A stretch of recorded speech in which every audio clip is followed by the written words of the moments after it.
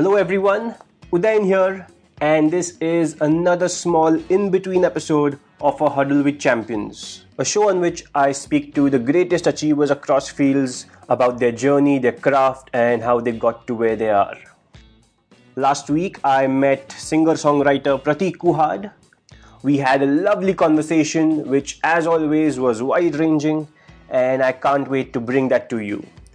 The full conversation will come out as a 2-part episode on Friday, that is in 2 days.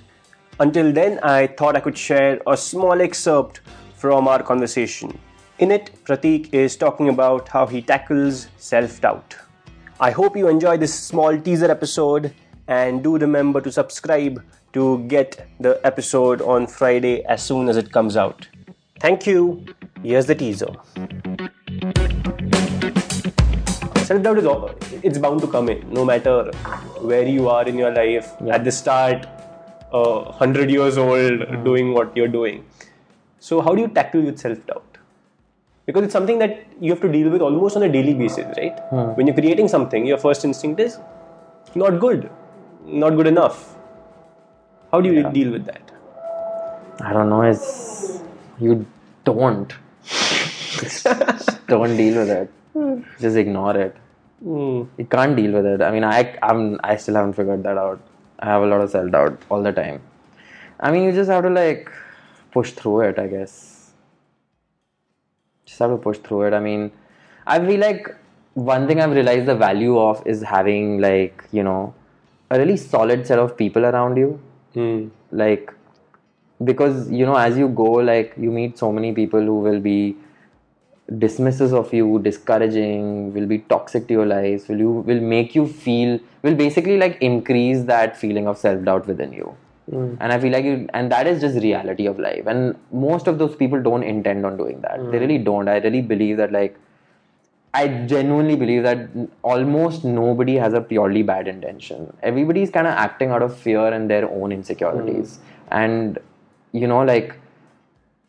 it's good to know that and believe in that, because that also gives you the ability to sympathize and feel empathy for the other person and not get vindictive and not be negative in general, because then it just becomes this cycle of negative emotions. So you have to learn to forgive those people like that who do that, because they genuinely are not doing it to hurt you. They're doing it for their own reasons. And not just people, situations will discourage you, and things will not happen, things will not work out, and there's a lot of self-doubt always. But with me, what helps is just having I know the people in my life who mattered, who stuck with me for 10 years through school.